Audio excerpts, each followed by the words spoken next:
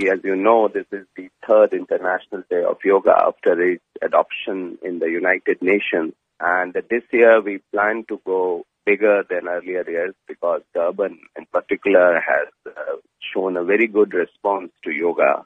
And we would need more and more people to participate in these free sessions to make it a success. What is it about yoga that you believe brings people together to allow them to share a space and find that inner peace? Yoga is a science which is basically has a very holistic approach to achieve this balance of mind and body.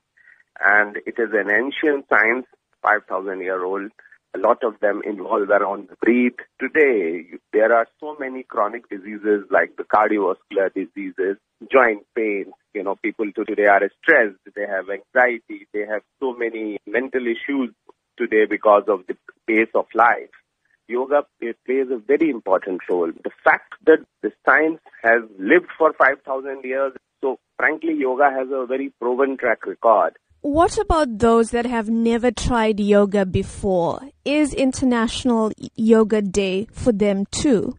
Yes. In fact, the International Day of Yoga is directed towards the people who have not been initiated into yoga, because that is why from this week onwards, we have a series of programs around yoga. International Day of Yoga is 21st June, but that being a working day, we are having our free session on 18th, which is a Sunday. The three provinces of KZN, Free State and Eastern Cape, we are having it at 13 places.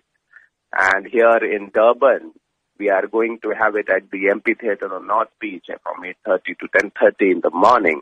And it's a free session, and there will be a protocol booklet also there, which I think people can take, those who come, so that they can practice those protocol booklets, have the standard yoga asanas. And once you are into it, I'm sure you will find the way forward.